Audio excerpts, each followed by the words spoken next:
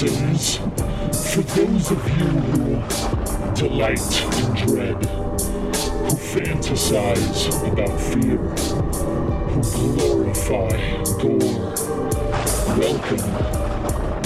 You have found the place where the horror returns.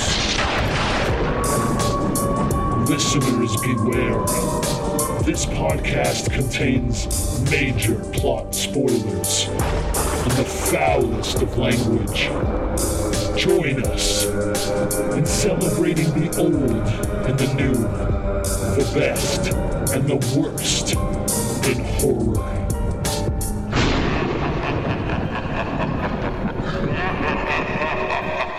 Welcome back, one and all, to The Horror Returns, the greatest show on earth. We have a dancing pig. We have talks of doing a musical, THR musical. We've got B back with us, so we'll be rolling out the sequel, the unauthorized sequel to the John Travolta flick with Moose in it. So should be a big night. But I'm Lance. Yeah, we're definitely getting sued. I think we've been fucked with enough. I don't want to be fucked with it anymore.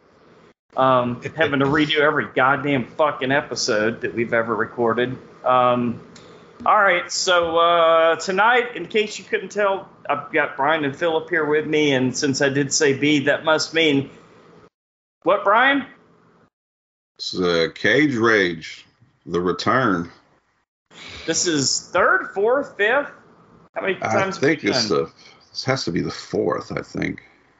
B, maybe you can tell us. You've never missed I believe this is the fourth Cage Rage episode we've done for the show. And well deserved, right? Indeed. Definitely right. not the last. Exactly. Because we got to remember. Exactly. Well, we got to remember, like, Nicolas Cage is playing Dracula in a film that's coming out next year, so that'll be the next one we'll have to do. It's got a Western coming out, too. That is true. Are you serious? It'll never be complete until he plays Superman. Exactly. Technically, he did. He voiced Superman. Oh, that's right. Yes. Oh, yeah, right. true. That is very true. Well, all right. So, Cage Superman in my life. well, tonight it's not Superman, Philip. We're gonna do Pig, and but not that far off from last year, and also the unbearable weight of massive talent that you can still catch. So we'll do spoiler alerts for that one. But before we get started, Bede, I think you've been on enough times that you know we like to start with a little thing called Clue of the Week. Indeed. And I got to be honest, I haven't really seen much this week because, I've been busy with work and just life in general. But I did manage to see a few things. And I think this is the two I'm going to discuss are ones I think we're all going to be talking about. First up, of course, I did go on opening day to see Doctor Strange in the Multiverse of Madness. And I'm sure you're the only one of the four of us that have. Yes. But I won't spoil anything because, it's only just come out, so I don't want to, give away any of the things that happen in that movie. But it's a lot of fun. I wouldn't say it's like next level Marvel, like film, like an Endgame or No Way Home or anything like that. But it's a pretty solid Doctor Strange sequel that has some pretty cool surprises, kind of opens up where, the MCU is definitely going to go over the next couple of years because, it's dealing with the multiverse. Sorry. And also, it's got Sam Raimi back in the director's chair after 9 years. And I can tell you guys right now, it definitely feels very much like a Sam Raimi film when you watch it. Oh, that was going to be my big question. If you could tell it was a Raimi film or not.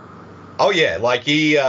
All of his sort of stylistic choices are very prominent throughout the film. And also, he gets away with some pretty surprising violent moments throughout it as well. So, I'm not going to say it's like full-on graphic or anything like that, but it definitely kind of stretches. He definitely stretches how far he can go with the PG-13 rating.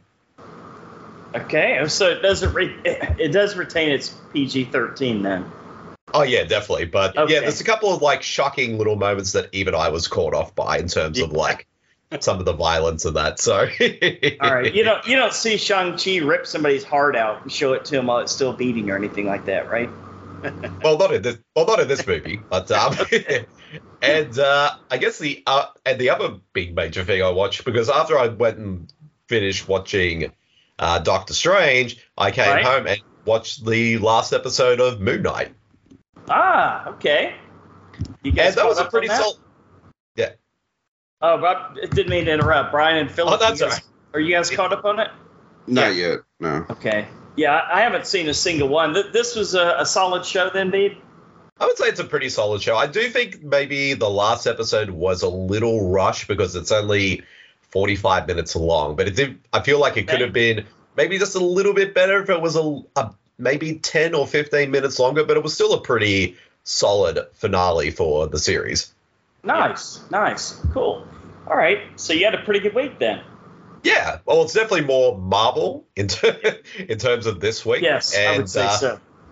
But yeah, and also kind of rewatching one of the films that we're going to be talking about tonight. So that was a lot of fun. I can imagine. Phil, you want to go? Yeah, I'll piggyback on that because I saw Doctor Strange also. Yeah. Yes. The new one? Yeah, the new Doctor Strange. I went to see that yesterday. How'd you manage that? Oh, it is in the theaters here, right? It's in the theaters, yeah. Oh my God, way behind. Pretty solid.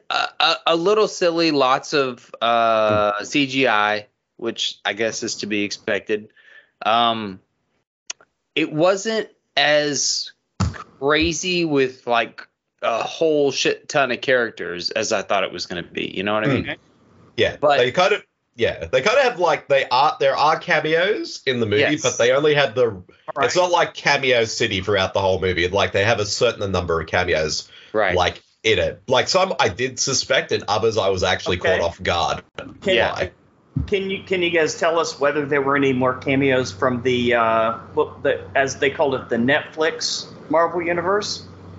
Like did Power Man or Iron Fist show up or anything like that? I cannot confirm or deny if any of those characters pop up in the movie. All right. Neither will Philip. Not near as You guys many want as to you keep it think, close to the but vest. Okay. one of the greatest cameos of all time was there, and Yes. fills out the end credits scene. Bruce Campbell, right? There you go. I mean, it's a Sam Raimi film. Of course, Bruce Campbell's gonna make an appearance in it. It's Which like is written not in really their a lifelong spoiler. contract. Yeah, not really a spoiler. It's just a fun moment, and he's only there for a minute.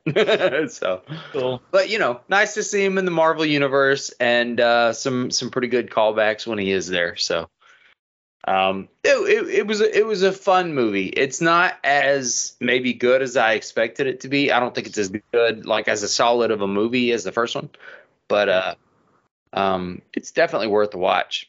And then I've seen Moon Knight.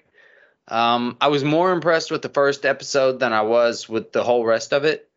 But it was still very much worth watching and very well acted. So, yeah. All Good right. stuff. A lot of Marvel stuff. Amityville, Brian? Yeah. Amityville Playhouse, a.k.a. Amityville Theater, The a.k.a. Amityville. Amityville. It probably doesn't even matter. They retitled this movie so many times.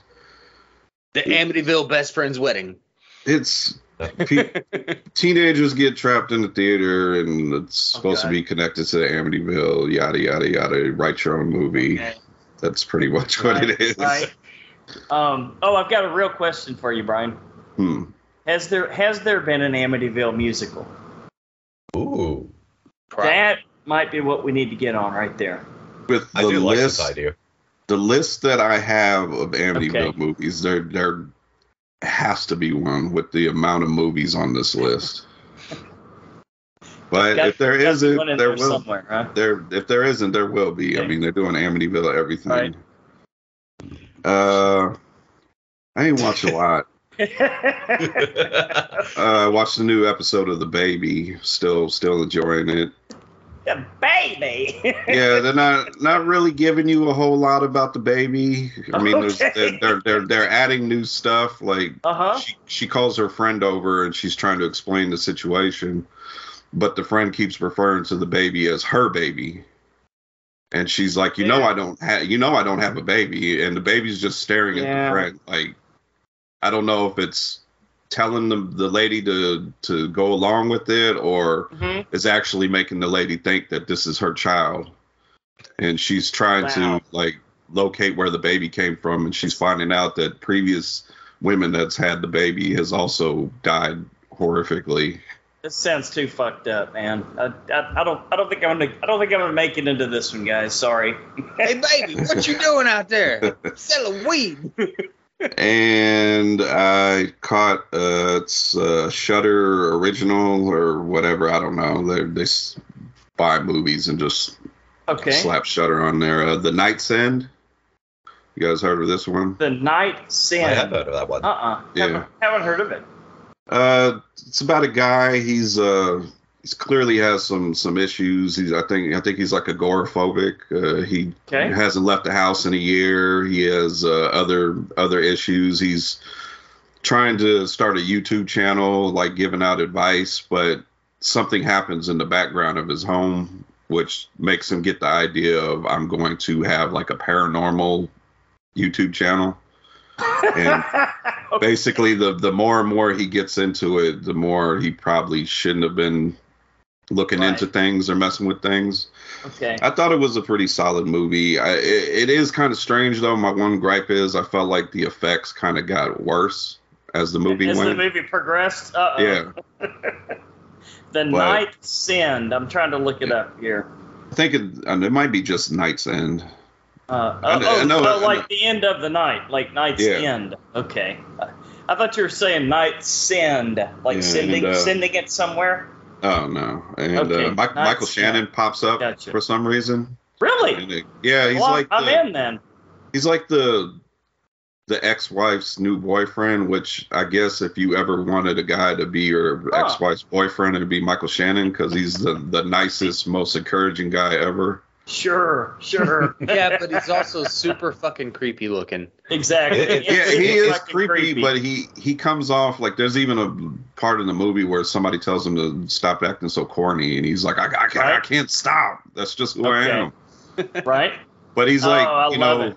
I'm going to watch this, man. Yeah, even though he's like the dating his ex-wife, he's just so like, oh, you're going to make it through your problems. You're going to find a job. I believe in you. Right. And he's just like somebody you can't get mad at. Like a motivational speaker. Yeah. Like Tom Cruise in Magnolia, huh? He just needs a little Bluetooth headset to wear, right? Yeah. And I think Night's End. I'm gonna watch it, dude. You've sold me. You've actually sold me. Yeah, I didn't look it up, but the main guy, he looks familiar. Like I've seen him in a couple things before. All right. Well, you had me at Michael Shannon, so I'm in no matter what. And I think that's it. Yeah, I didn't. I rewatched Copycat with Sigourney Weaver. That's a good one. It's a good solid classic. movie. Solid movie. Always enjoyed it. All right. Forever. So is that the cool of the week or Night's End? We'll go Night's End. Amityville musical. Night's End. Yeah, Amityville will not be in cool of the week. Well, I'm looking at the list for a very long time. Yeah. Well, I mean, they should. I mean, when you have an Amityville film that actually literally takes place in outer space, the only next logical step is to do a musical. Or I might have to go pitch this. Is like, how about Amityville in the multiverse of madness? All the multiverse Amityvilles, right? Yes. Amityville, Louisiana. Is the Amityville alligators. Amityville, Louisiana. Oh, boy. They go to Bourbon Street, get fucked up, and Keith David Keith probably plays a voodoo priest. Oh, that would be fantastic. Yes. That'd be awesome. Write movies on the fly again. or the Amityville Down Under. There we go. Oh, wow. Yeah, and everything's flipped, right? That's not a ghost. This is a ghost.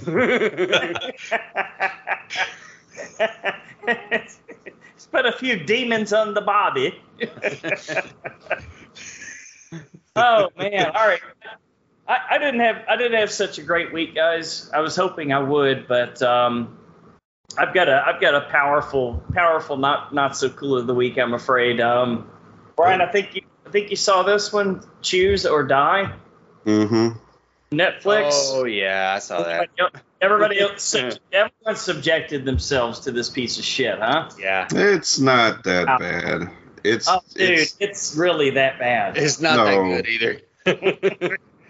It's easy bottom 10 for me this year. I can tell you that. Are we going to do this again this year? This will not be on. Will not be on your bottom 10 by the end of the year. This is this year's escape room. It will not be there. I guess. Go ahead, Brian. I was going to say you're not even going to remember this movie. It's quite possible. What I will remember though is a video game that I'm playing. Philip, you can say a lot more about this game because you've gotten further in it than I have. I'm only 3% into the game, and I've been playing for like 3 or 4 hours. Red Dead Redemption 2. Oh yeah, you're barely in it if you've only been playing for 3 hours. I'm still in the snow. We're getting ready to rob the train. Oh yeah, you're a long way to go, at the beginning. Great fucking game though, one of my favorites of all time. Anybody else played it yet? I played it before. Nope. It's been a while though. Totally worth it. Totally worth it. Yeah, it's fun, man. I bought it on, I guess it was like Super Bowl Sunday. They had a sale. It was like half price for the Ultimate Edition. So other than that, I've just been playing a lot of Game Pass games because I pay the monthly fee for the Game Pass. Like right now I'm playing Doom because I looked up what are some of the easiest video games to get through and play and get to the end, and Doom popped up. So I'm like, okay, yes, I'm going to hopefully finish that one.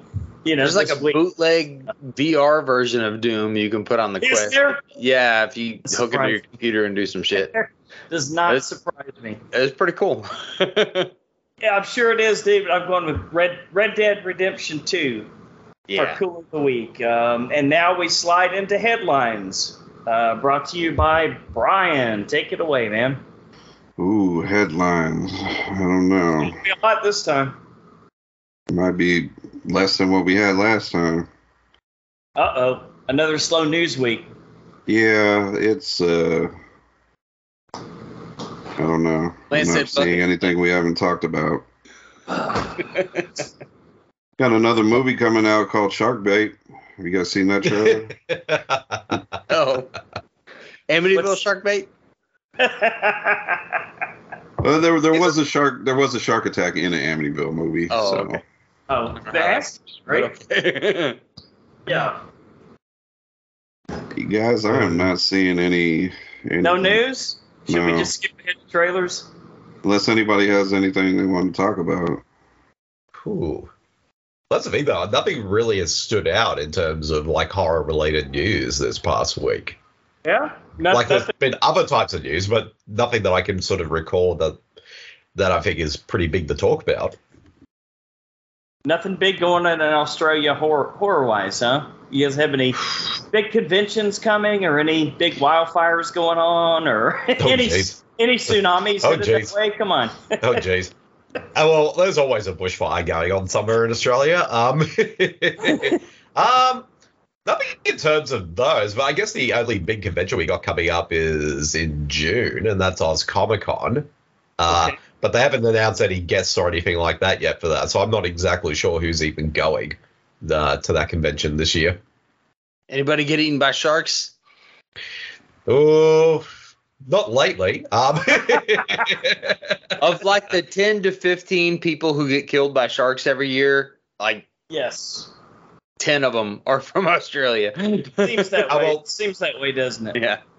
Exactly. Well, to be fair, every animal in Australia wants to kill people. Even the cute, cuddly ones want to kill you. You did not just say to be fair. To be fair. You owe yourself money. Since I said it, you can't give money to me now because I said it on the show, so doesn't count. All right. To be fair. There we go.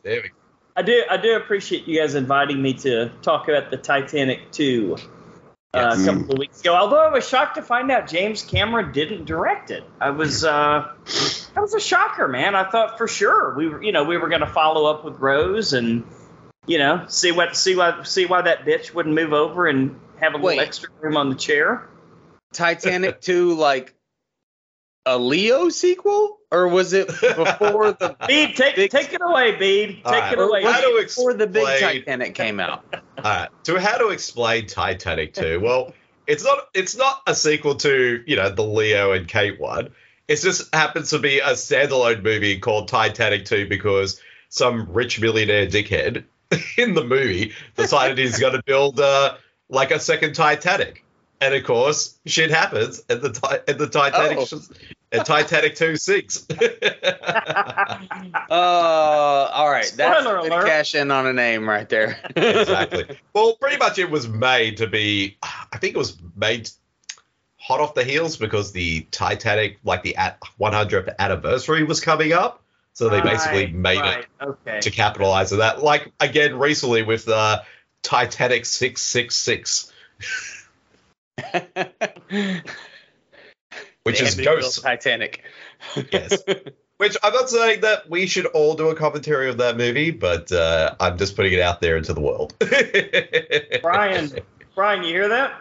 Yeah, I'm down. Yes. All right. We should do that. We'll do that as like a horror returns / To Be Tuesdays crossover episode. Yes. That would be fun. A lot of money changing hands. Lots of 0.0001% of a cent going back and forth on that one. Kind of like cryptocurrency, I guess. Exactly. We still owe money when Bede says Tubi? I think you do, man, if it's on our show. Yes. No, doesn't count. It's our responsibility. Calling foul. Yeah, I'm double checking here. We've talked about everything. The only thing we haven't talked about, I don't know if anybody cares, Sci-Fi's horror movie Bring It On, Cheer or Die, will be rated PG-13. Are you fucking kidding me, man? Come on. Amityville cheerleaders. Like Bring It On 666. There you go. Actually, there was a movie called Satan's Cheerleaders, right? Yeah, there was. Yeah. Right. I believe it might be on two. Starred Sherry Moon Zombie, whatever the fuck her name is. Guaranteed. She'll be in there, and Jeff Daniel Phillips will be in there, guaranteed, if it's a Rob Zombie. I am super interested in this Monsters movie. Are you? Yeah, especially that it's not going to be Rob Zombie-esque, fuck you, kill Allegedly. Allegedly, it's not, Brian. But do you really think he can get away from that and still make a movie? Well, yeah. Well, he has so much love for the original. I think he wouldn't.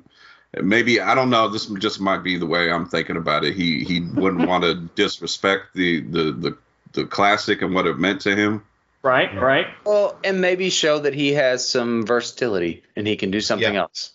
Yeah, because up to now he hasn't shown any versatility. Yeah, he's always got his own style, which is cool. But yeah, absolutely, man. Yeah. Trailer trash killers. yeah.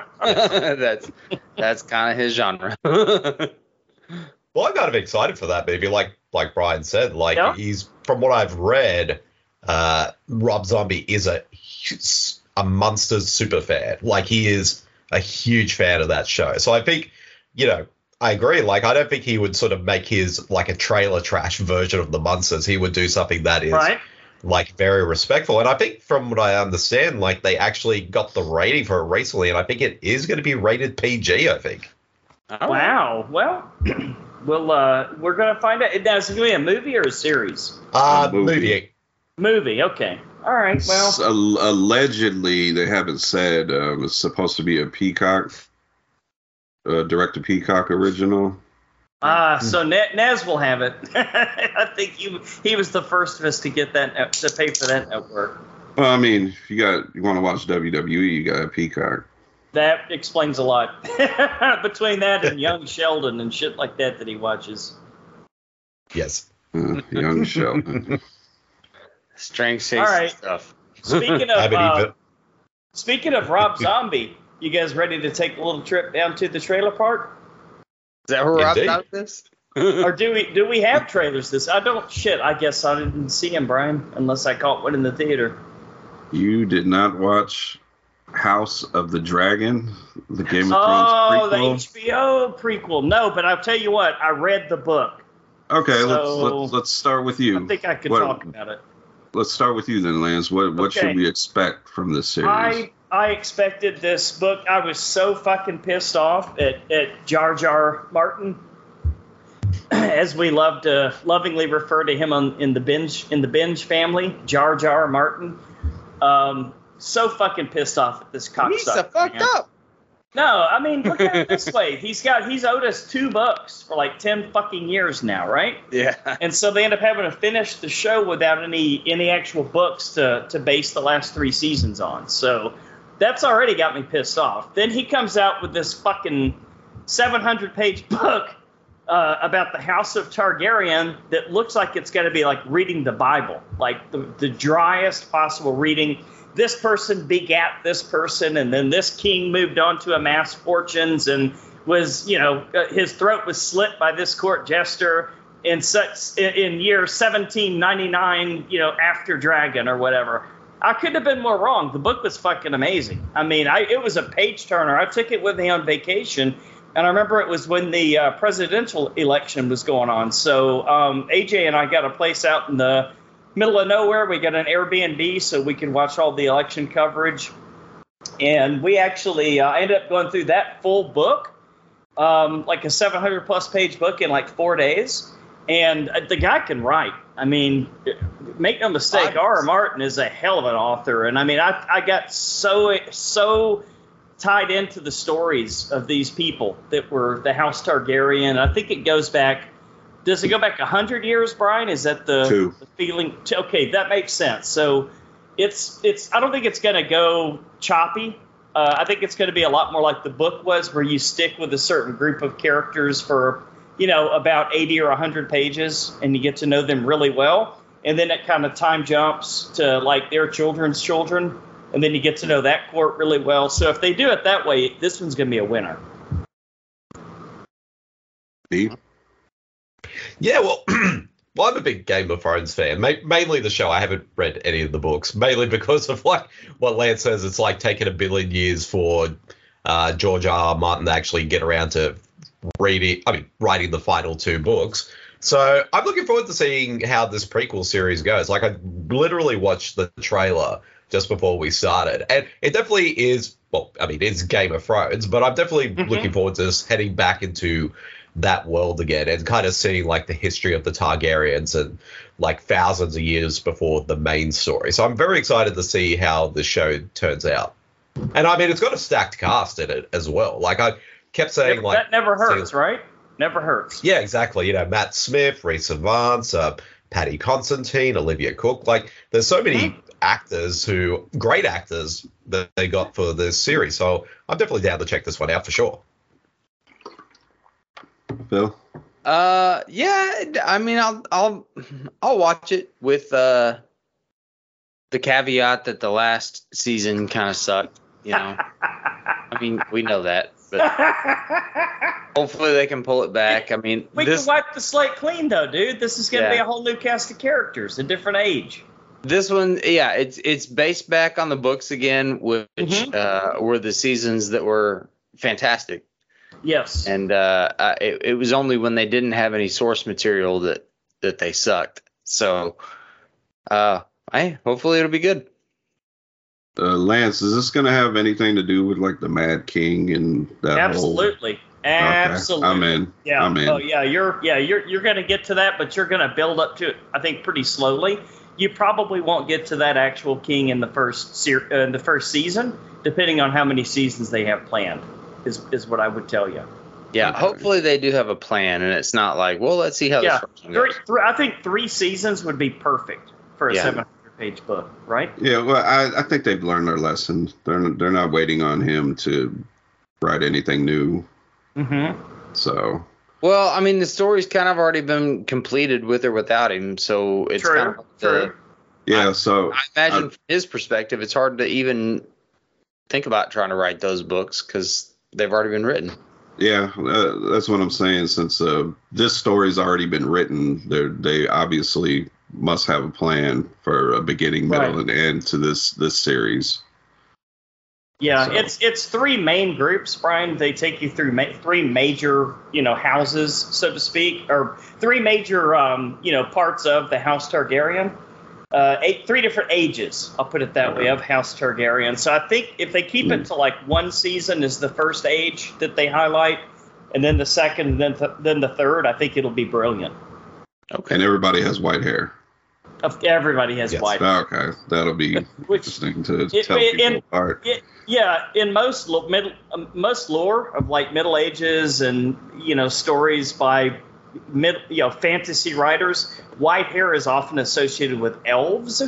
So I'm curious as to whether we find out maybe they're elven in some way, form, or fashion. I don't know, but that just always seems to be a thing, Okay. Well, I'm in. We're gonna get to the Mad King, and we're gonna get some more dragon action. I'm in. So this will debut on HBO August 21st. We'll be there. Now, I'm kind of mad that you didn't watch this trailer, Lance. This is your arch nemesis. Maybe David I did. David Cronenberg's Crimes of the Future. The man that you said his son off don't even movie was a better director than him. Yeah. Okay. Yep. Didn't see it, man. God damn it. I'll have to watch it while you guys talk. How about that? All right. Let me read a quick synopsis. Okay.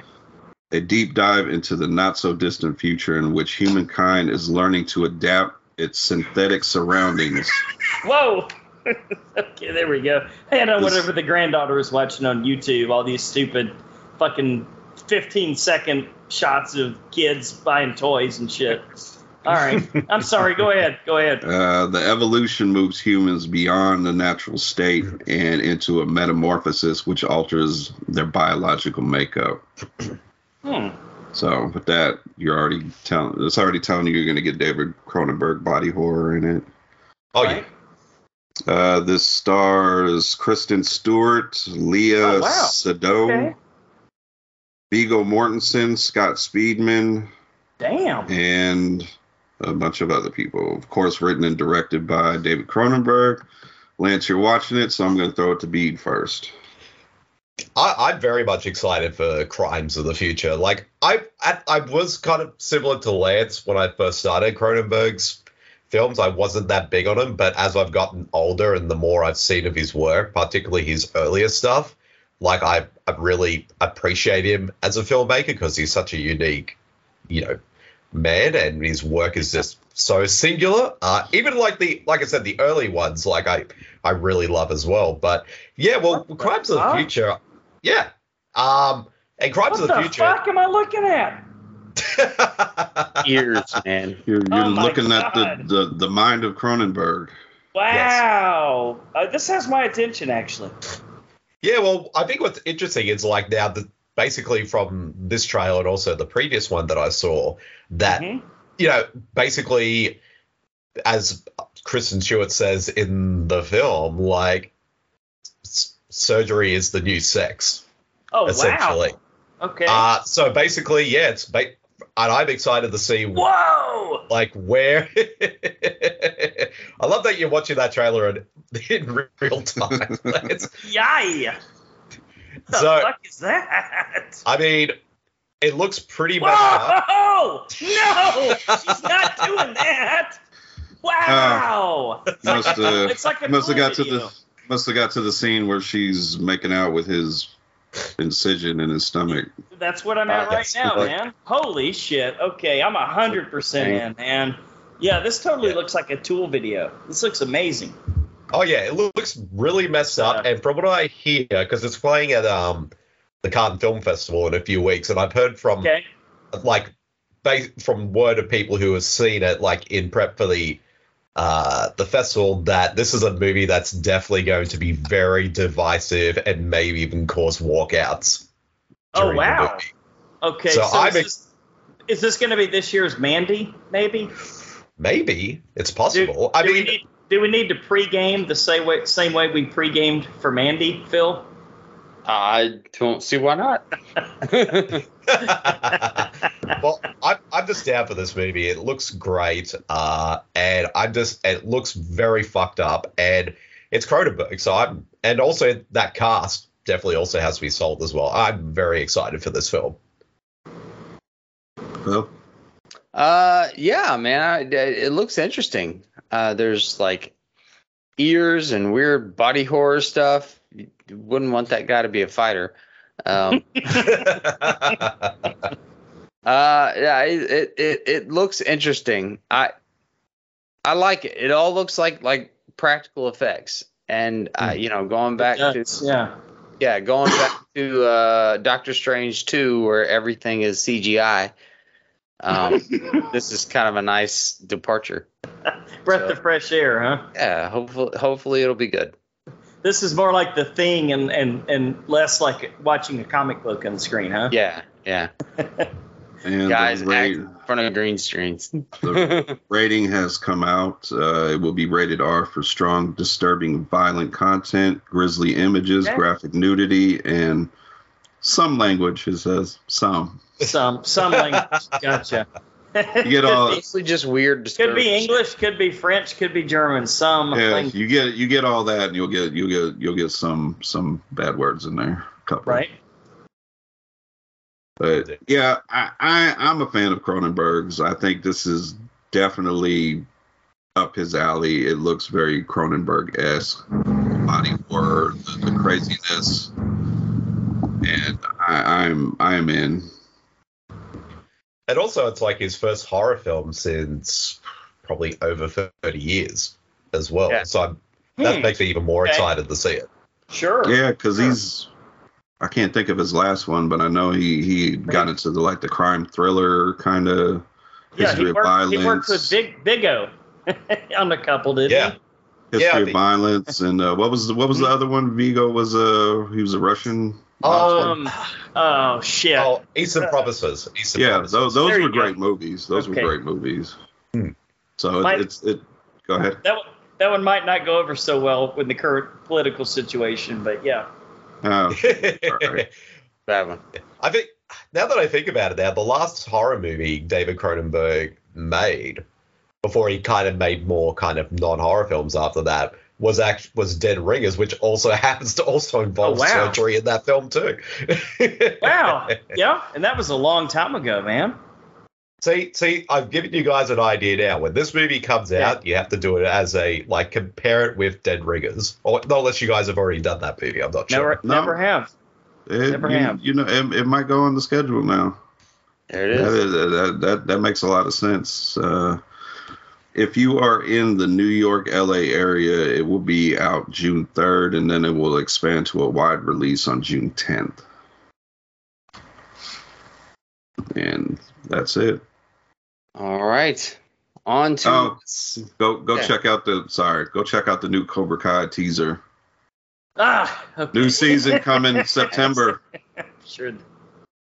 Way to do it. I'm sure. I guarantee you, Nez is gonna just fucking get pissed off as hell when Hilary Swank shows up in the final scene, man. I already told him she's coming. Whether it's a cameo, guarantee you she's coming, or a recurrent character, she will pop in somewhere. She's coming. Nez, I'm gonna tell you right now, you're not gonna be mad. It's for some reason it's gonna make sense. Sure, everything else has, right? You can bring back Michael Ironside from that movie as for some reason. I don't know. What? Which one was he in? He was in the third one. Yeah. Okay. All right. All right. On to listener feedback. This week we shine the podcast spotlight on Shat the Movies podcast. Like William Shatner or what? Like shat the bed. Past tense of shit. Amber Heard's podcast. Aye, boy. The Pillow Cast. Shat the Movies podcast. Blade left a mark on every 90s teen. The music, the fashion, detailed breakdown of the vampire economy. but many forget that it also kicked off Marvel's string of cinematic success. It was, I don't know if it kicked it off, but I don't know, man. It was a damn good fucking movie. Oh, yeah, Sure. it was. I don't know. They started after that. Isn't that when they started making the Spider-Man, the first Spider-Man movie? Yeah, well, the McGuire stuff and all that?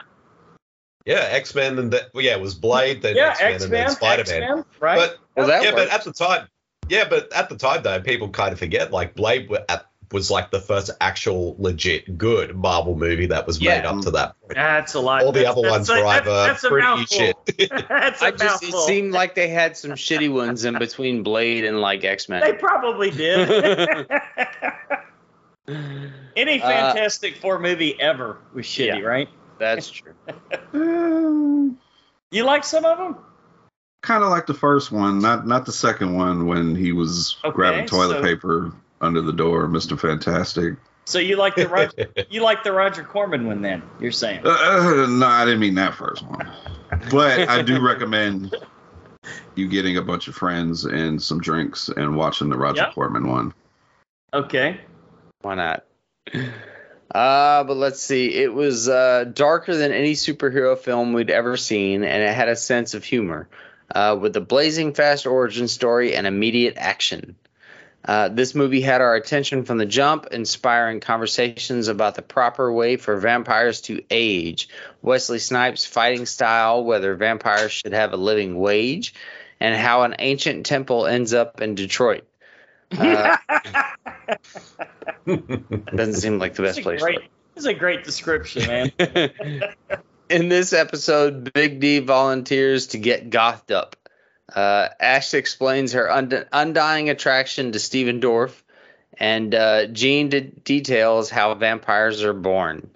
The Shat Crew, fun name, I love it, also ranks 4 blood-sucking movies it's covered so far: Blade, The Lost Boys, Interview with a Vampire, and From Dusk Till Dawn. Oh, and Bram Stoker's Dracula. Okay. Check out Shat the Movies podcast at Libsyn or wherever you get your content. And we got Matt Wood, who just listened to the Lords of Salem episode. Although I think it's one of Rob Zombie's worst films, I didn't think it was as bad as you guys rated it. 1 out of 10 is far too harsh, Brian. Did you give it a 1, bro? I stick by that 1. Wow. Ouch. Ouch. You have that kind of cast, and that's what you give me. I don't even want to get into it. I get angry. I don't remember what I gave it, but sometimes I get caught up. You got Sherry Moon. You got Sherry Moon Zombie. We expect at least an 8. Right, bro? You know, I don't hate her, especially when he puts her in the movies. I can understand why he puts her in all his movies, but it just Dee Wallace and just everybody else that was in that movie. You know, I was better. Bored. And then when I think we were reading a trivia about it and the stuff that he was going to put in the movie, but he cut out or just decided not to. It sounded way more interesting than what we got. And okay. Plus, you got Sigmund and the Sea Monster scene, right? Yeah.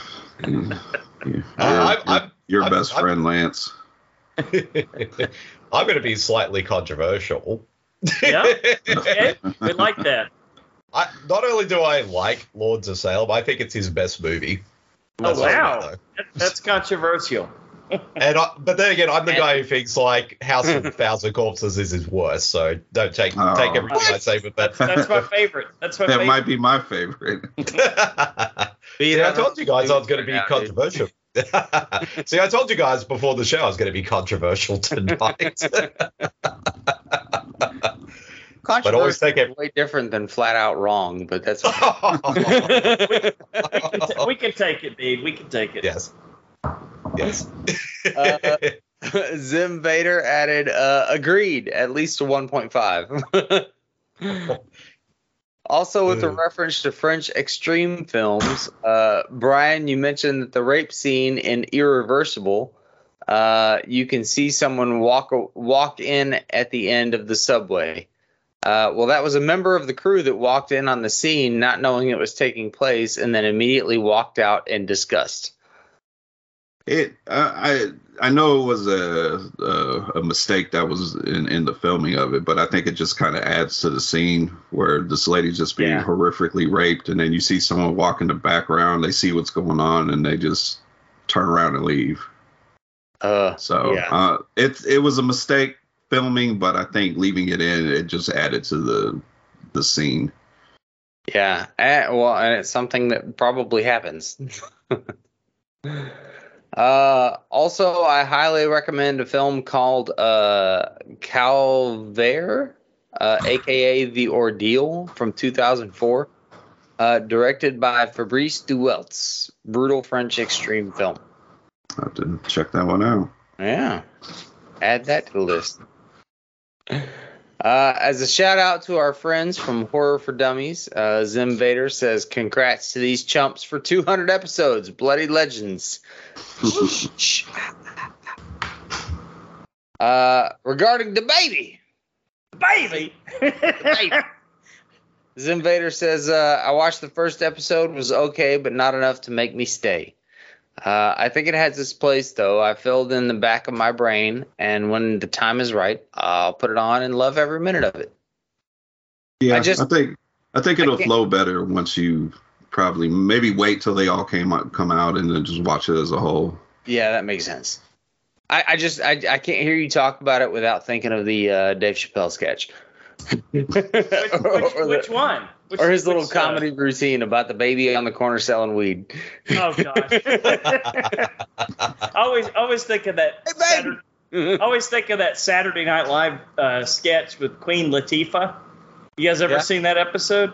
I don't think so. Where she shows up and she plays a rapper and she says, "'Cause I'm a baby," and like you can just see her hands here, like I'm a baby, and like got a rattle and everything. It's hilarious. Check it out. It's probably on YouTube somewhere. Regarding Intruder, Mike Batchelor says, "Nerd." Okay. Feed upped it with fucking nerd. I don't know that B guy. I hear he's a quite a tosser. And for a bit of context for people who don't know, we're talking about Ted Raimi, who is a big fucking nerd in that movie. Oh yeah, but a lovable nerd, man, a lovable nerd. Yeah, that's true. What's the thing now? Like on the To Be Tuesdays podcast, anytime a nerd pops up, we just have the fucking nerd. That's probably quite frequently. We didn't talk about how continuous that song he was listening to was. It was just nonstop, the same song. Is that all the same song? Oh, well, every time it cut to him, he was listening to the same thing. Ouch. Although, to be fair, I do have that does happen like quite frequently. I'm one of those people, like if I hear a song I really like, I just listen to the same song over and over again. Yeah. Like obsessively. So I think that kind of mirrors real life in that whenever he's like listening to music in that whole movie. Vincent Pereira. I'm sorry, dude. Close enough. Close name. Enough. I can't do it. Enough. Scott Spiegel says Scott Spiegel sent me an uncut VHS when I was in high school. Nice. Fancy. I knew that movie held on to it. That's got to be worth some money now. I knew that movie was kind of edited when I was watching it. It just seemed like there were scenes that they'd give you a whole kill scene over here and then another one. It seem like it would just cut. Mm-hmm. I got that feeling too, especially the first couple of kills, Brian. It's like they were off screen, and I thought, oh fuck, are you telling me this whole movie is going to be off screen kills? And I was obviously so overjoyed that it wasn't. Come to find out, once they got a few kills in there, but they did have some interesting ways of killing people. That's for sure. Well, one of the deaths in that movie was the inspiration for the bread slicer death in Fear Street, the first one. Mm-hmm. Okay. Yep. Oh, I haven't seen any of the Fear Street yet. I've got those queued up for Halloween. Yeah, you got to watch those this year. They're a lot of fun. I'm going to watch those for Halloween this year. All of them are pretty solid. I'm happy with that series. All right, regarding Creep Show 2. Zim Vader says he's our number one contributor right now. Oh shit! Yeah, he said, this blew my mind the first time I saw it as a kid. Just brilliant. Of course. Well, we need to be sending money to Zim Vader, not Doobie Tuesdays. Mike Batchelor No says, offense, Speed. Yeah, how dare you? How dare you? I think Zim's from Australia, if I'm not mistaken, isn't he? I think believe so. Oh, that's awesome. Okay, well, if he is, Speed, you'll benefit anyway, because if we send money to him, it'll somehow end up in your tax base. And you'll benefit in some way, form, or fashion. So, that's how it works. Exactly. Been confirmed. Mike Batchelor says, we used it at the cottage when I was a kid. I was not jumping off the dock after that. Okay. Don't blame you. Regarding Titanic 2, there it is. Oh. There we go. Yes.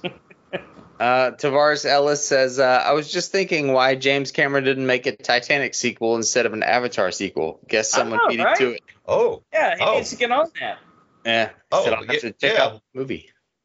Oh, yeah, well, I just now remember, speaking of trailers, like before Doctor Strange, they showed the first trailer for the Avatar sequel. It actually looks pretty fantastic. I was just about to ask you guys, because that was like the big rumor that they were releasing the debut of the trailer before that movie. Yeah, and it looks spectacular. Yeah. So it looks like it was worth the wait? Oh, yeah, definitely. Like, I think having sort of waited that, well, by the time the movie comes out this year, 13 years, so they can develop more of the CGI and the technology and all of that, really, it looks almost photorealistic, even more so than the first one. Nice. Yeah, very CGI based. I don't think I even saw any live action in the trailer, huh? I did see some human characters, like, sprinkled throughout. Like, it's not going to be fully CGI from beginning to end, but even then, the CGI itself in the film just looks next level. It does look way better than the first one, but off the same base, So there's that. Nice. All right, that's it for listener feedback. Our show intro comes from Steve Carlton of Geeks with a Z. Our artwork is from Natsulani. Check her out on Instagram. And if you'd like to help us out, please consider becoming a Patreon patron. We'll let you pick the movies for a future show at any amount, and for $5 or more a month, also pick a commentary for a future bonus show. And if you have a chance, please give us a 5-star Apple Podcast review. We would really appreciate that. Very much so. And don't forget, we have a contest going on. Contest? What? Again? Don't call it a contest. Just email us at thehorrorreturns@gmail.com, your name and address, and how you first heard about the show, and you'll be in the running for a steelbook. Of what, Brian? I forgot. I was going to show it, but I don't know where I put it. The Cabin in the Woods. Cabin in the Woods. Nice. Right. That's a good one. Nice. It's a good one. Recently released collectible steelbook. Okay. So even if you're in Australia, you could still win, right? We are willing to ship overseas, correct? I will get it to you. I don't know how the regions work as far as playability, but you will win it. Yes. It's more of a collector. You can enlighten us, Speed, on that. I'll just put it up like on my shelf and just stare at it and say, like, the Horror Return guys gave me this awesome steelbook. I just look at it like you'll keep forever. Exactly. It'll be like a shrine, like the Nicolas Cage shrine in one of the movies we're talking about later. Yes. It might play over there. I've bought I bought some imports from Australia that's played here. Yeah, and I also got a region-free Blu-ray player, so it should be able to play fine if I win the contest. But it's not a contest, I should say. There you go. Don't call it a contest. Exactly. How do you win again, Phil? Just send us an email at thehorrorreturns@gmail.com with your name and address and how you first heard about the show. Wow, what could be easy? Yeah. You don't even need to solve a math problem. Just fucking email us who you are, where you are, and how you heard about us, right? Jesus Christ, anyone can do that. You lazy Nicolas fucks. Cage left on a bullet train at 3 o'clock. All right. If two Nicolas Cages arrive at 5 o'clock, how many Nicolas Cages would there be in the multiverse at the same time? An infinite is the correct answer. I shouldn't have given you that. All right. Now, time for our main attractions. It's fucking Cage Rage Week. Yes! And this time we look at the brand new Unbearable Weight of Massive Talent, as well as 2021's Pig. There was a 2 there instead of an S. It threw me off. We'll start with Pig. A truffle hunter who lives alone in the Oregon wilderness must return to his past Portland in search of his beloved foraging pig after she's kidnapped. Sounds horrible, right? Sounds fucking horrible. Let's not lie. It is a different movie for Nicolas Cage. Okay, hey guys, sorry to interrupt. Before we begin, I'm going to ask a question. Okay, I want the group to decide on this. So release date, wide release date was July 16th, 2021. So technically less than a year. Do we do the spoiler alert for Pig? Yeah. Yeah, why not? Okay. All right. So we'll treat it just like a new movie then, right? Okay, fair enough. All right, cool. The director is Michael Sarnowski, also known for the upcoming Quiet Place Part 3. Damn. Writers are Michael Sarnowski with Vanessa Block. In an after-film Q&A, director Michael Sarnowski revealed that Pig only had 3 days of training.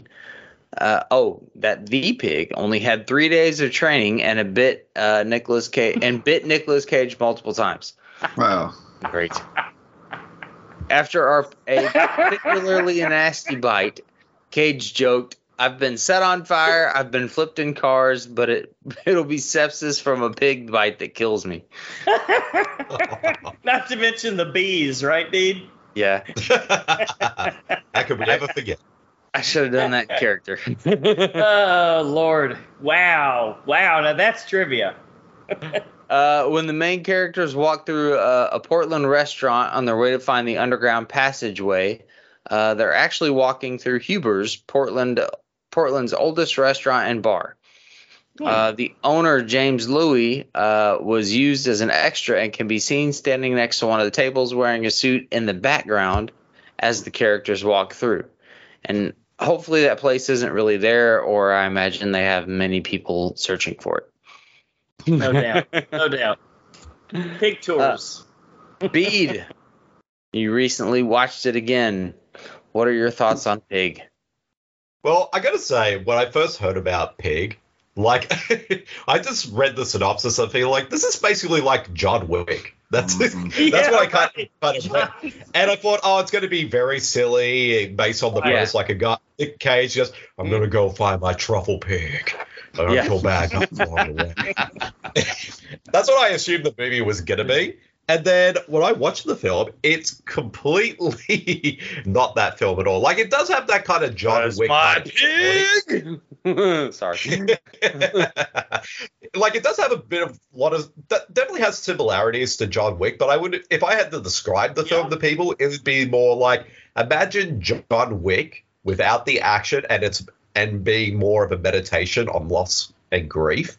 And this is what Pig definitely is, because like, you would think with a movie with a premise like this would be very silly, but it plays it completely straight, and it ends up being sort of like this moving character study of this guy who's had a troubled past. His pig gets kidnapped, and he goes all over Portland to find his pet pig. But the way how it's sort of set up, like I said, it has that John Wick kind of qualities, because it has an interesting sort of set of world building throughout it, because we know that everyone Nick Cage's character of Rob runs into, like, they know who he is, they know his backstory, and also there's like this interesting world, like there's an underground fight like group that has like chefs and waiters and all that involved in, and also I don't know how much that part makes any sense. Yeah, it's kind of, but it's an interesting kind of added layer to the film that kind of makes this world building of this story very interesting. And like, being that it's a very, sort of set in the culinary world, instead of, say, in a world of assassins, kind of just makes it very interesting. And of course, Nick Cage is just amazing throughout the whole film. And I think what's great about this film is that, people will kind of just see Nick Cage as the guy who goes, "Rah!"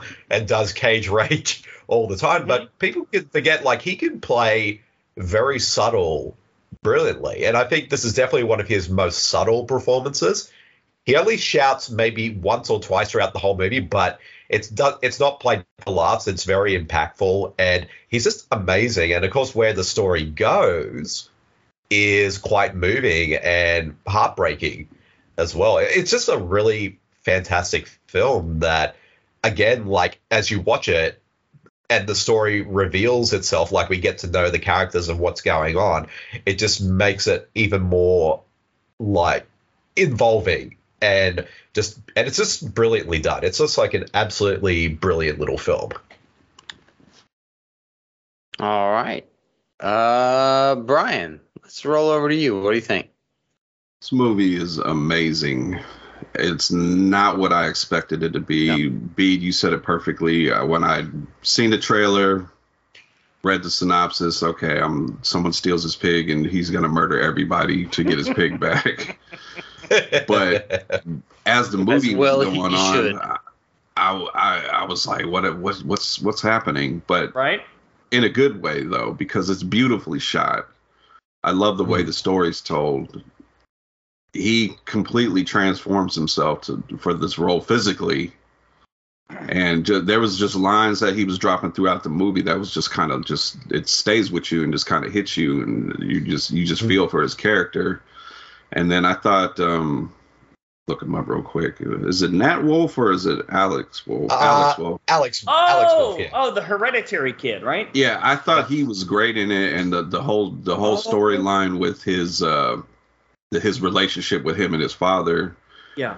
And that one scene really hit home for me. The scene where Nicolas Cage recreates the meal that his mother and father had, right down to everything, and when they eat it, they get taken back to that particular moment and remember how they felt towards each other at that time. And I thought that was just great storytelling right there. And it just makes me crazy that he was not, Nicolas Cage wasn't even nominated for anything major. So it's crazy. This is one of his best performances. That's saying a lot. All right, Lance, what do you think? Yeah, I'm on the same bandwagon. I mean, the guys have both summed it up beautifully. It's not what we were expecting, and I'm glad it's not what we thought it was going to be, because, yeah, like Bede said, I thought it was going to be, Nick Cage going full John Wick, right? Like, where my pig, they're gonna pay, like, and he's going out on a rampage, but that's not the case at all. And my wife is actually very much part of that world. She's not a chef, but she's worked in food service quite a bit before, and she's actually a store manager for a company called Sur La Table, which sells extremely high-end cooking utensils, coffee makers, cutlery, things like that. So are they a part of the Underground Fight League?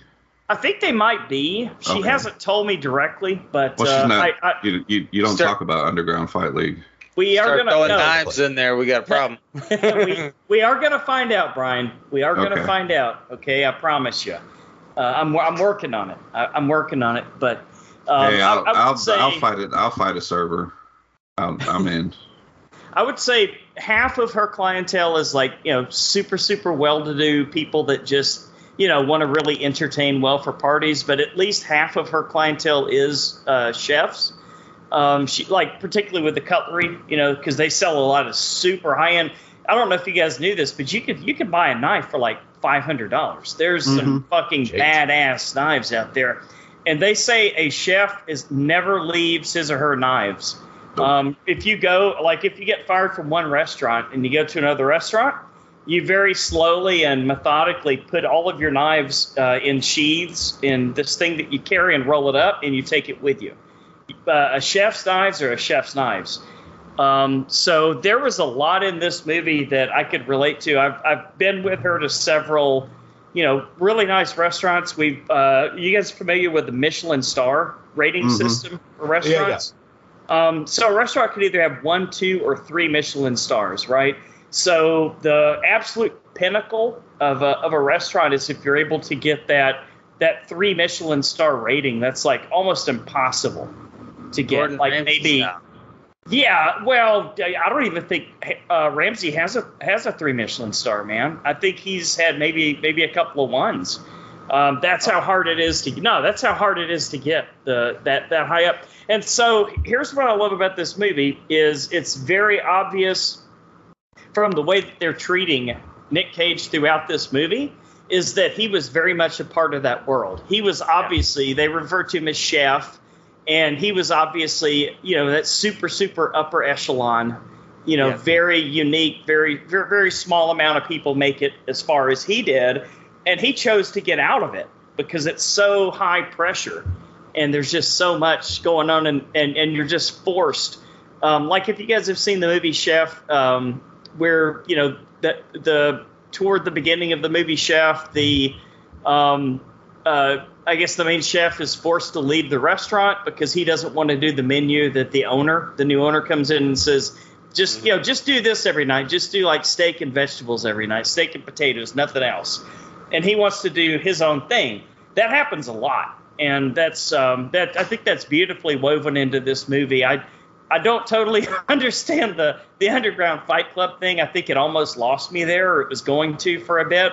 But when they got back onto the actual travels of him trying to find his pig that he's gotten so attached to because he did leave this world, this super glamorous life behind just so he could be on his own.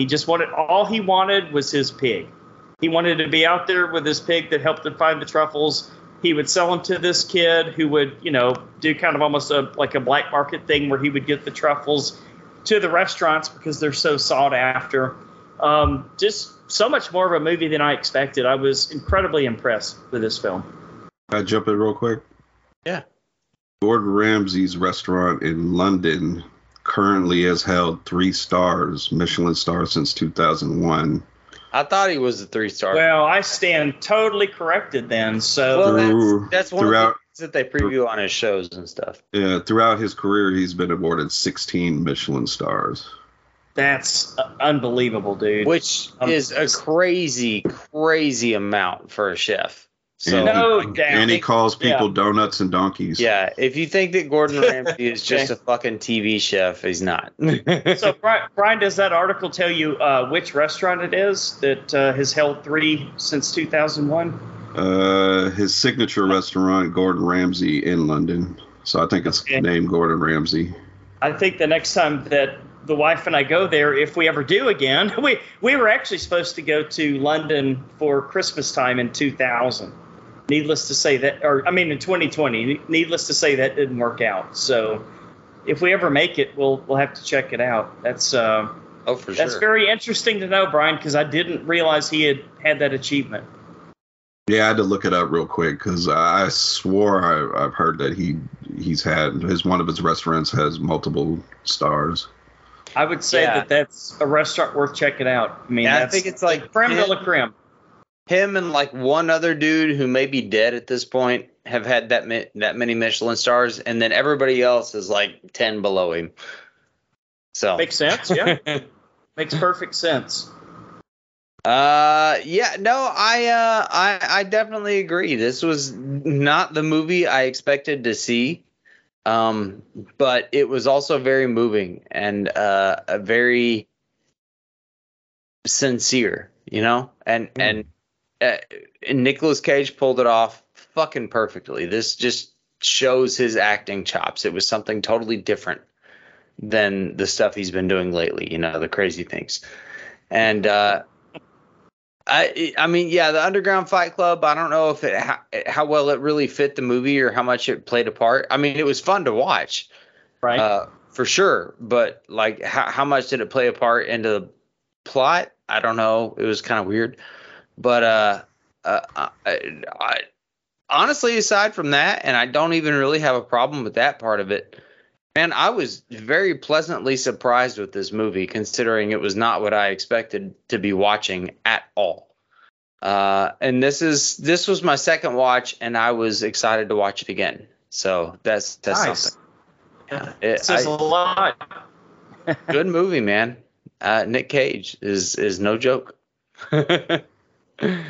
All right. Let's do scores. Bede, what do you think? This was definitely an absolutely fantastic film, and one I can definitely see myself watching many, many times again in the future. And I'm not going to lie, guys, I think Nick Cage is brilliant in this film, and the movie itself is just as equally great as Bruce's performance. I'm going to go all the way and give this film 10 out of 10. Woo. Whoa! Woo! Hey, you know what? He lets a lot of shit sit. Like, yep. In all of the conversations and stuff. Like, there's a lot of downtime, and it works. Sure. So yeah. I mean, we could talk about it after spoilers, but the speech that Brian was telling me about that really hit him in the heart so much is the guy that could have done something that he really wanted to do, but he kind of sold out. We'll talk about that after spoilers, right? Great scene. All right, Brian, what's your score? Take this ride with Bede. This is a 10. Ooh. There's nothing about this movie that I can honestly say is bad. The performances are great. He lets you know, you say what you want about some of his more recent movies, you know, he did it for the check and all that, but this one, he showed you I can fucking still act. Dude, to be fair, most of his recent stuff is fucking amazing. To be fair. Are we getting t-shirts? Yes. Well, I mean, that's the thing, though. I mean, this is our 4th Cage Rage episode we've done for the show, and pretty much nearly every film we've talked about for the show has been pretty much on point. Like, I mean, other than The Wicker Man, but that's a whole different story. Hey, every movie that's on point in a different way. Yeah, exactly. That one is fun to watch because of Tim. Yeah, exactly. But every movie we've talked about, like in these Cage Rage episodes, has been pretty solid overall, and I think it's definitely up there for me as one of the best ones we've talked about in these episodes. Lance, what do you think? What's your score? I can't go 10 out of 10. And it's not a horror. Of course it's not a horror movie, but I still think it made it onto. Brian, didn't it make it onto your top 10 list last year? It sure did. So it didn't quite make it onto mine, but I will give it a good, strong 8 out of 10. I think it's a powerful film, and some of Nick Cage's best acting. Yeah.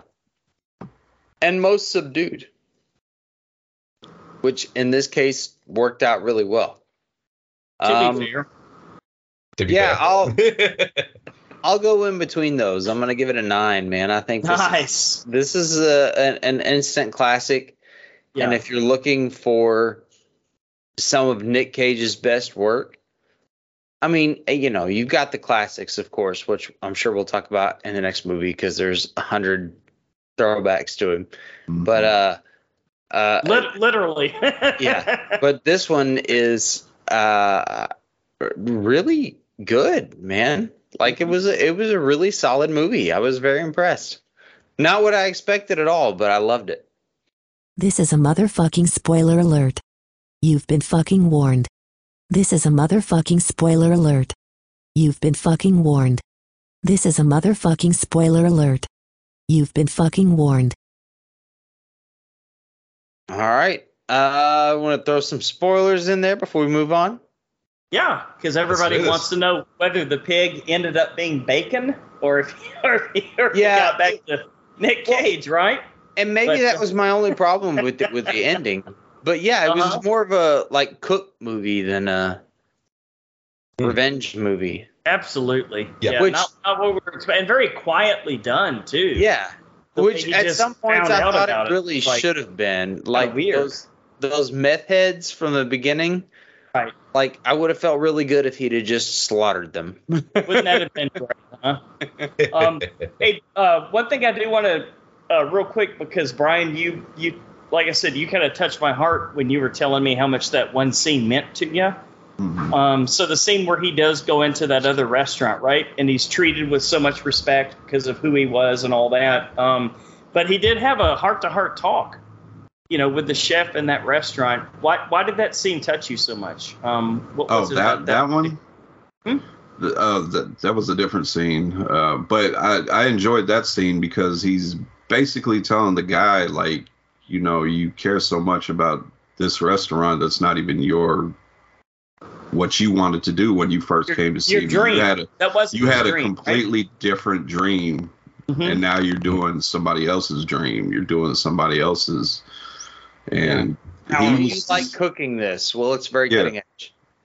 Yeah, there was just so many moments throughout this movie where he was just dropping little gems like that.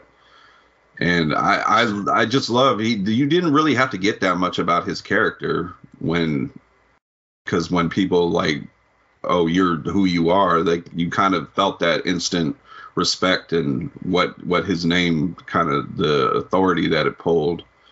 And one of the lines that I love, what does he say? I wrote it down here.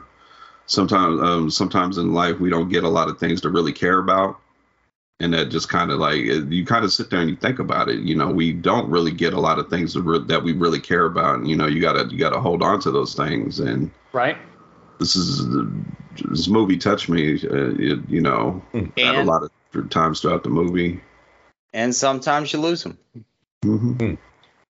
Yeah, because like the film, I think what it does so beautifully is because we find out as the story progresses that the character of Rob has lost his wife, and that was one of the key reasons why he went into seclusion and away from everyone just to deal with his grief. And of course, he gets this truffle pig who basically is probably the first thing since his wife that he truly loves and cares about. And of course, once the pig dies, you find out that the pig is dead, that it just hits you in the gut.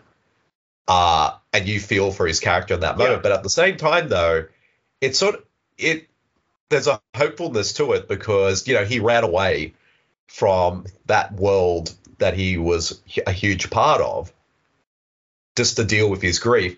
And now that since his pig is gone and kind of going back to that world, he sort of realizes that he's able to move on and that he can accept his grief and not feel that, he's able to move on. So it's him finally just, making peace with his past self, the things that he's lost, and also just, able to move on. And that's why the ending is so beautifully done with him, just because at the start of the movie, like he has this tape that his wife recorded for him where she sings her version of the Bruce Springsteen song "I'm on Fire," and he just sits and he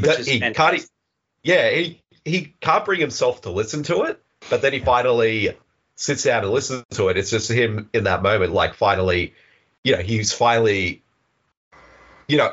ready to move on. Acceptance.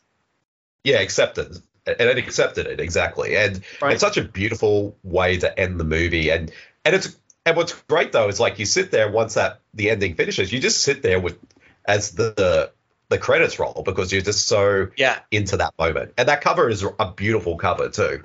Yeah, absolutely. That's exactly what I did.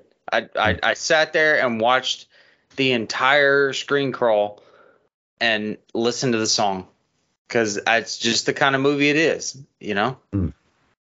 Like I hate to compare it to that, but it's like that episode of Game of Thrones where the dude gets his eyes squished out. Oh God, that was speaking of the next movie, right? Oh yeah. That was Pedro Pascal. Exactly. And but like at the end of that episode, all I did was just watch the credits roll and was like dumbfounded. And that's sort of how I was with this movie. And a lot of it was because it was like I had a lot of the anger with me from him about his pig dying. And I'm like, man, he should be taking these dudes out. And he accepts it and moves on. And right. I mean, that's kind of what the movie's about, right? There's some things you can do, and there's some things you can't. Yeah, it's so different from what we thought it was going to be, right? Yeah, Especially with Nick Cage of all people. Yeah, and it showed his versatility, I think, and this was a great role for him to take, and I think he pulled it off perfectly. Like, I can't see anybody else in this role. Whereas I think the next film is going to show his versatility in a completely different way. Yeah, exactly. Into the next movie, The Unbearable Weight of Massive Talent, appropriately named. The fictionalized version of Nick Cage must accept a was it the fictionalized version? Or was it? Must accept a $1 million offer to attend the birthday $1 million of a dangerous superfan, Javi Gutierrez. Things take a wildly unexpected turn when Nick Cage is recruited by a CIA operative, Vivian, and forced to live up to his own legend, channeling the most iconic and beloved on-screen characters in order to save himself and his loved ones. Director is Tom Gormican, also known for That Awkward Moment and the TV series Ghosted. Hey, that's the one I talked about last week. Yeah, there you go, man. Good show. Things turn around. Writers are Tom Gormican and Kevin Etten. At the end of principal photography, the whole cast was gifted with a pillow with Nicolas Cage's face on it. One of the ones with the sequins. Oh, man, I want one now. I know. I hope one of the sequins. Those are going to be available somewhere, somehow, right? Oh, no, they have been, yeah. Oh, they're available. You can buy them. Oh, can you? Okay. Yeah, I've seen those a lot. Each autographed by himself. Those are a little harder to find. Yeah. This is Nick Cage's 100th film in a leading role. Like wow. He's like the white Samuel L. Jackson. Wow. Or Danny Trejo. Yeah. All right. Bede, we'll go to you first. What did you're the Nick Cage superfan. What did you think about Unbearable Weight of Massive Talent? All right. So basically, like, as anyone knows, I'm a huge Nick Cage fan. And over the last few years, you kind of hear all the crazy films that he's been in, like, of course, Mandy or Willy's Wonderland or Color Out of Space. You're like all these different bizarre roles that he's played. All fantastic. Agreed. Even Mom and Dad. It was a good one. Exactly. And you kind of think like, I mean, Nicolas Cage has played every bizarro character. Where's the next logical step for him to go? And that answer is legit playing himself in a movie. And when I first heard about this movie, I'm like, yes. And when I first heard about this film, I'm like, yeah, I am so in. And I'm definitely going to say this movie, without a doubt, delivers. Because this film is, without a doubt, like a true celebration of both Nicolas Cage, the actor, and his films. And because I was kind of worried because, like, being that this has Nicolas Cage playing himself, it's going to have a complete meta aspect about it. Like, is the film going to be a bit smug about it, or is Nick Cage going to be way too on the joke? Like, it's very apparent, like, Nick Cage is aware of, his memeability over the last couple years, but he still does a completely great job as himself in the movie, or at least making a version of himself. Like, he's a lot of fun throughout this whole film. And it's good to kind of see him in a full-blown comedy because it's been a long time since we've seen him in a role like this. And he's just fantastic. And him also playing up his image and what everyone knows about him of being, like, going his full-on method in his acting roles and just saying yes to any movie role that comes his way. And also meeting Pedro Pascal's character, who I am 100% convinced is actually based on me. You think so, huh? Yeah, are you involved? A little bit of you, a little bit of you, a little bit of Colombian drug lord. Yeah, exactly. Well, to be fair, I am a Colombian drug lord in my spare time, but that's beside the point. But anyways, but sort of what makes this whole film is the relationship between those two characters, because when Cage and Pascal are on screen together, the movie just sort of is just magical, especially like with them hanging out and Pascal just being in complete awe of Cage.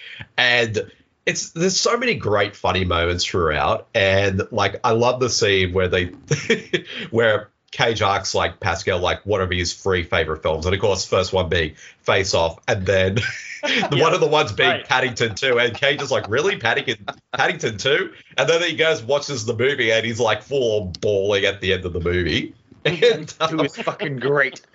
Exactly.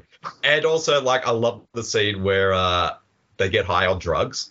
And they think that, and they think that some bad guys are following them, and that transpires is pretty hilarious. Which is in the trailer, and it's hilarious in the trailer too. Exactly. That is exactly. The scene, and they give it to you straight. Exactly. And like I said, it's just a full celebration of Nick Cage, this whole film, and it's just a lot of fun. There's a lot of great funny moments. Like the supporting cast are great, and you know. Like, it's not to say the film doesn't have flaws. It definitely does. But for most part, though, I think the film does a really good job at kind of showing us why Nick Cage is as beloved as he is, without celebrating that without taking the absolute piss out of him as well, in a kind of a patronizing way. So I think the film finds that good balance of being a good celebration of Nicolas Cage, both the actor and the man himself. All right, nice. Brian, what do you think? Loved it. This movie is a celebration of everything Nick Cage, which we should always celebrate anything Nick Cage. And I loved all the references. Him playing a version of himself, which might not really be a version of himself. He just might be just playing his actual self. Is amazing. The beat you brought up, the Paddington scene. The scene also was brought up was when they were high and they thought somebody was following them. The whole wall thing of him, just not to go into spoilers, but just them acting out a scene in a movie where he's just like, no, you got to go on without me, and he's like, no, was fantastic. Tiffany Haddish, I thought she did well, as for what she was doing. She was barely in the movie. Yeah, both the FBI guys, because who's the other guy? Ike Barinholtz. Yeah. But I love that scene where every time she's bringing up a movie, it's like The Croods or something like that, and he's just like something in her real. He's just like, who the fuck? I'm a grown man. Why would I watch The Croods too? When I see Nick Cage, I think Con Air, The Rock. Yeah, the classic stuff, huh? And Pedro Pascal's Jaime, I would hang out with this guy. This guy seems like so much fun. He seems like an absolute sweetheart, and just just the way he played that role of in awe of Nick Cage, and just the smile on his face every time he's looking at him. Like I can really see that happening to me if I'm hanging out with Nick Cage for the day. Yeah, sure. This, unlike Pig, which I didn't know, it gave me something I didn't know I was getting. This gave me everything I wanted in a Nick Cage playing himself. Very well Nick Cage playing himself in a spy thriller action movie comedy. It just had a little bit of everything in it, and I thought it was fantastic. Yeah, way better than the Melissa McCarthy spy movie. Oh, ouch. Which actually wasn't terrible, I gotta say. It was a super intelligence. I can't remember. He's talking about just Spy. The one. With Jason Statham. Yeah, that was pretty good. Yeah, it wasn't awful. It wasn't this movie. No, two totally. It had a very important thing missing, and that was Nick Cage. Yes. Leave it at that, Lance, right? Did Nick Cage make this movie for you? It's gonna be a very, very tough year for me. I don't know. Last year, I was kind of down on a lot of movies. I thought that last year, not only the stuff we talked about, but like the Oscar movies and things like that, I thought we had a really down year. And I think somehow they're making up for it this year, and I don't know why or what it is, but like between this one and the one I saw a couple of weeks ago, Everything Everywhere All at Once. These are these are both neck and neck for my favorite film of the year. I would consider this really almost masterpiece level. Really? It's just, it really is good. It's everything you expected it to be, but in the way you were hoping that it would be. Like, whereas Pig was nothing you expected it to be, in a way that you're glad it wasn't what you thought it was going to be, if any of that makes sense at all. Yeah. But those scenes were like he was talking to young Nick Cage, like Nicky? Yeah, Nicky from like the days of like Honeymoon in Vegas. Yeah. And what was the one he was in where he was the one where they kidnapped the baby? Raising Arizona. Yeah. Classic. Yeah. Yes, what I love. It really made me think about that. Yeah, well, what I love about Nicky, Nick Cage's like a younger alternative self in this film, because this is how much of a Nick Cage fan I am, because I noticed like the clothes that character wears, and I realized I've seen those exact clothes somewhere before, because those are the same clothes Nick Cage wore for like an interview back in the early 90s, where he like came out on stage as like kicking the air and throwing stuff at the audience and stuff like that. The whole video is like a meme of itself, and it's an amazing video. Holy and shit. I was like very giddy. Yeah, not only that, this the same look, the same hairstyle, everything is based on that interview. So I was like excited to see that. Even the toothpick, dude? Did he have the toothpick? Yeah. Oh my God. It was probably a very integral moment in his life, and one that he looks back on, you know? Yeah. And we found out Nick Cage can smooch. Nick Cage. You tell him. That was a little silly, but okay. Yeah, no, great movie, man. Yeah, like I said, it's in the running for my favorite film of the year so far. Yeah, man. I don't have anything negative to say about it. To be honest, it was exactly what I wanted from this movie.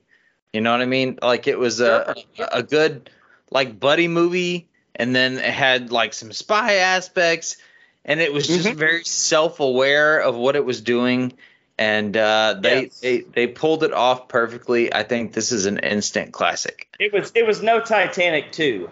That's for sure. Dude, I'll watch this one again in a heartbeat. I would like to see a little more Tiffany Haddish. Something about her. She's not like super hot, but something about her kind of turns me on. I don't know what it is. Just her attitude, I guess, maybe. But I don't know. I'm starting to really like her and everything I see her in. It's that tennis ball head that'll get you slapped, though. No, and yeah, she's hilarious too. I kind of wish the CIA guys had more of a part in this, because both of them are funny as hell. Tiffany Haddish and the other guy, whatever the fuck his name was, the dude from all the Seth Rogen movies. Like it was pretty fucking impressive, man. This is one that I can watch over and over and over again, and will immediately become a classic. This is probably going to be one of my favorite movies eventually. Not yet, because I've only seen it once, but right, sure. I think it has a real good potential of getting there. And the Mandalorian. I can never think of him again without seeing the Mandalorian. You know. Well, dude, and they threw in a Captain Corelli's mandolin. Is that was? They did Captain Corelli's mandolin. Absolutely. They had a lot of good reference to that. I was like, holy shit, I forgot about that movie. I had forgotten about it too, man. Oh yeah. Well, that's the thing though. Like, this whole film is just like, it goes deep. It deep dives into a lot deep dive. Like, yes. Yeah, it's a Cage's work, particularly his 90s stuff. Like, I know, like, even guarding Tess is brought up at a certain point in the movie. Which is another one I forgot about. Another one I've forgotten about. But I did love the Captain Corelli's mandolin one as well, because I thought that was a great little running gag throughout the whole film. Sure. I think we're all in agreement. Man. And that chemistry between those two guys is fucking unbelievable. Yeah. I loved when both of them were on screen at the same time. I loved every scene that they were in. That does make a difference, doesn't it? Yeah. Oh yeah. Yeah. Well, This show's got to be up there with Into the Spider-Verse for us guys, score-wise, I think. All right. Well, let's go scores. Bede, what do you think? Is it as good as Pig? I would say it's as good as Pig because, they're completely two different movies. But I do think this one is a lot of fun. And like I said, it's a true blue celebration of Nick Cage. So if you're a big Nick Cage fan, you're going to love this movie. It's just a lot of fun from beginning to end. Cage is fantastic as both himself and as his alter ego, Nicky Cage. Sure. And I love how at the end of the movie, Nicky is credited under Nicolas Cage's real name, Nicholas Kim Coppola, which I thought was pretty funny. No shit! I didn't catch that. That. Of course, this movie goes deep. Exactly. There's definitely some aspects I think that the movie could have gone a little further with. I think as much as the spy stuff was a lot of fun, I think it feels probably not as good as, say, the stuff with Nick Cage and Pedro Pascal, because that to me was some of the big highlight stuff. But the spy stuff's still a lot of fun. It's a hugely entertaining film and one that I think every Nick Cage fan needs to check out. So I think my rating for it is definitely 8 out of 10. Nice score. Oh, I would have expected higher. Well, I need to see it again because I did plan on seeing it again before the show, but I didn't get it. But I didn't get a chance to. But I can see my rating go up higher on repeat viewings. Brian, I'll go up higher. This is a 9. I need to see the further adventures of Nick Cage and Jaime. It's coming. It's coming. I think. Like you said, just everything with their interactions. I felt like I was watching a sequel to Step Brothers. I was watching two people just become best friends all of a sudden, and it was fantastic. I loved all the Nick Cage references. Some we'll talk about in spoilers, but this is at the top of my list for the year. They really did have that moment, huh? Did we just become best friends? Yep. Especially when they do drugs. Yeah. They you could see they really connected with each other.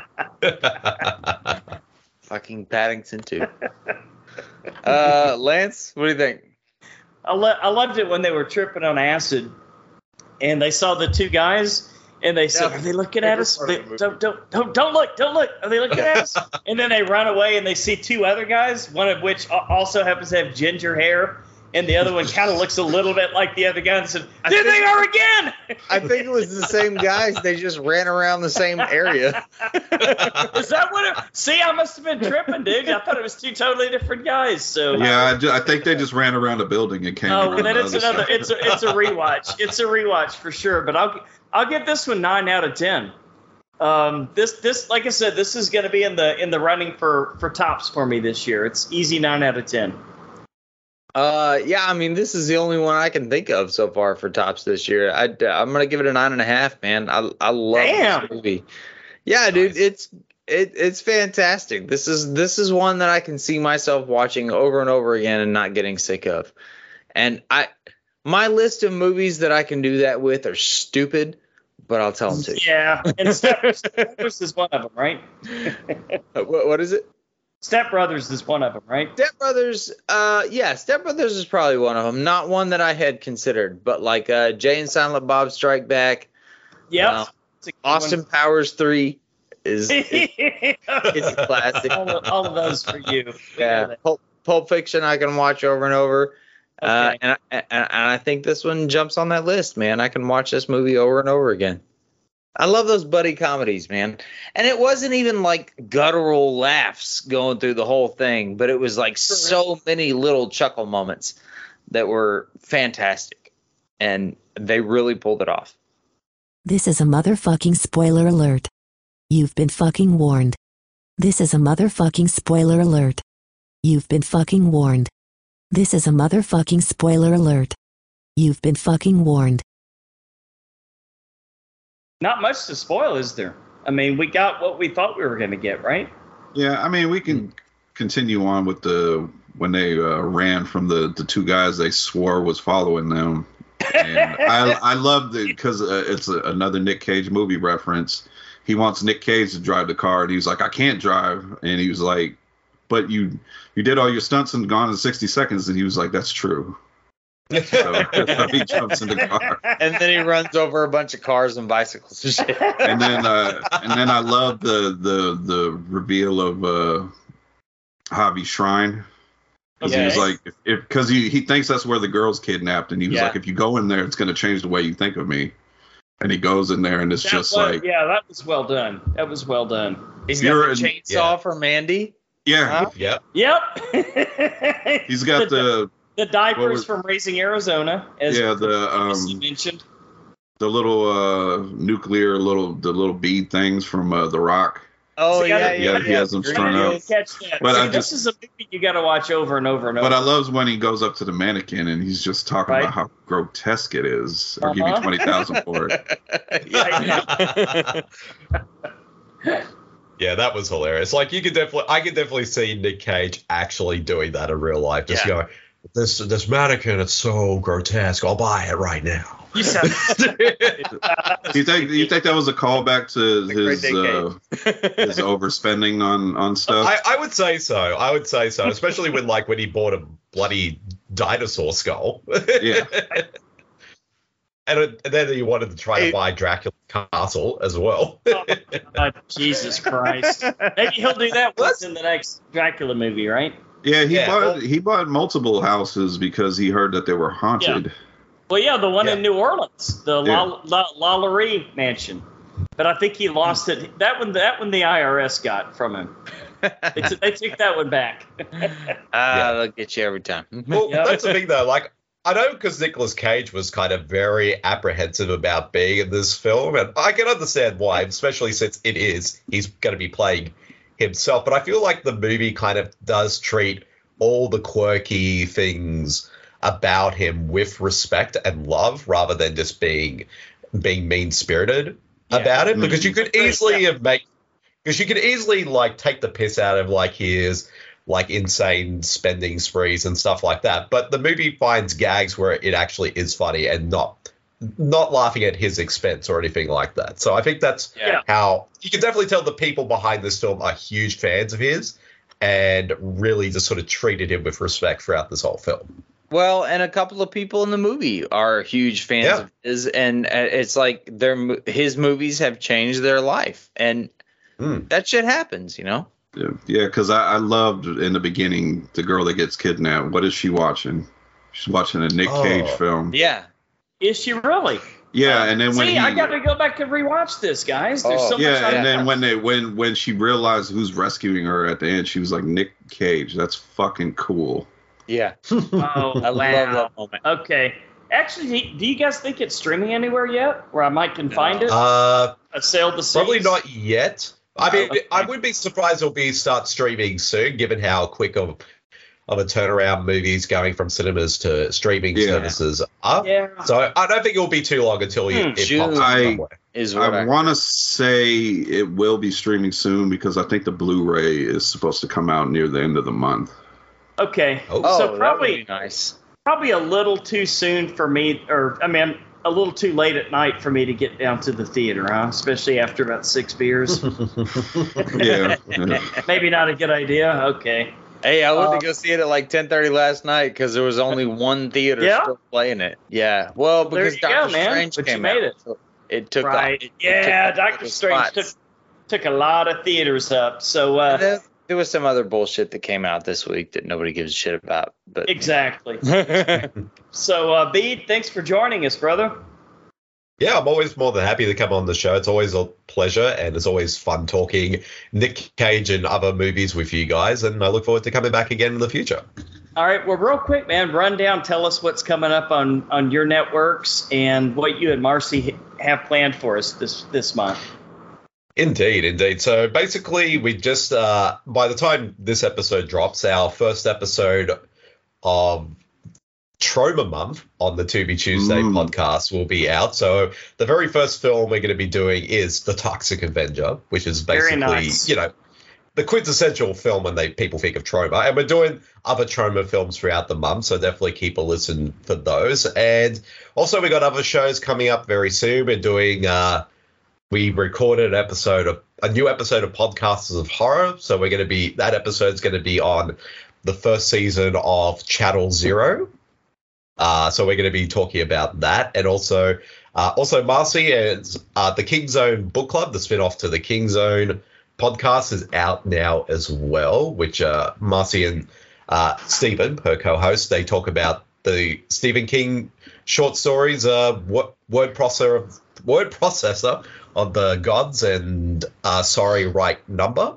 So that's out now as well. And also we got some other episodes of the shows coming out this month as well. And so we definitely have a lot of stuff in the pipeline. But I think Troma month is going to be quite a big one for us for the To Be Tuesdays podcast, because I mean it's Troma, like it's gonna absolutely, we're gonna tackle dude. as many movies Sounds we that can. way, man.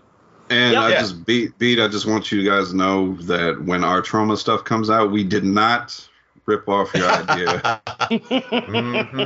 We do have a Troma retrospective coming here soon. Nice, but yes, it's coming. It's coming. Yes. And one day, if Brian and I ever finally get our shit together and watch more episodes of Hannibal, the TV show Hannibal, will actually finally start releasing some Patreon-only shows. Right, Brian? Yep, they will come to Patreon first, and eventually we'll release them to everybody else after. Yeah, and look for some... while we're talking about that, guys, look for a few re-releases over the next couple of days. I think I'm actually going to have some free time that I can re-edit some older movies, because we had a particular musical distribution company that fucked us up the ass and literally told us we can't play anything with snippets of their music, and got us taken off of our platform. So we're having to re-edit it with the music taken out. Bit of a pain in the ass, but you know what? You know who you are out there. So it looks like you're doing it to me. Not you, unless your name is Universal Music. Okay, as always, we want to thank you guys for listening to another episode of The Horror Returns. We would love to hear your feedback and ideas. You can always reach us at thehorrorreturns@gmail.com. Or just send an email with your name, address, and how you very first heard about our show, and you're in the running for a steelbook of Cabin in the Woods. Yep, you have until June 1st. That's quite a bit of time, but don't let it slip away, because it'll be here before you know it. You can find us at our regular website, which is just simply thehorrorreturns.com, and follow all of our social media links from there. Next week, we're going to check out the original Firestarter. And we would play that song Firestarter. I know. But unfortunately, we'd probably get fucking taken down, so we won't. That's my immediate thought. There's a way. I was going to say, there's one way you could get around that is just sing the songs yourselves. Still, you in? Yes. I'm going to need a mohawk. See, they can't take it down if you sing the songs yourselves. Yeah, because it's a cover version, right? Yeah, exactly. Okay, so we're also going to check out the new Firestarter. So, Brian, until the horror returns again. Good night.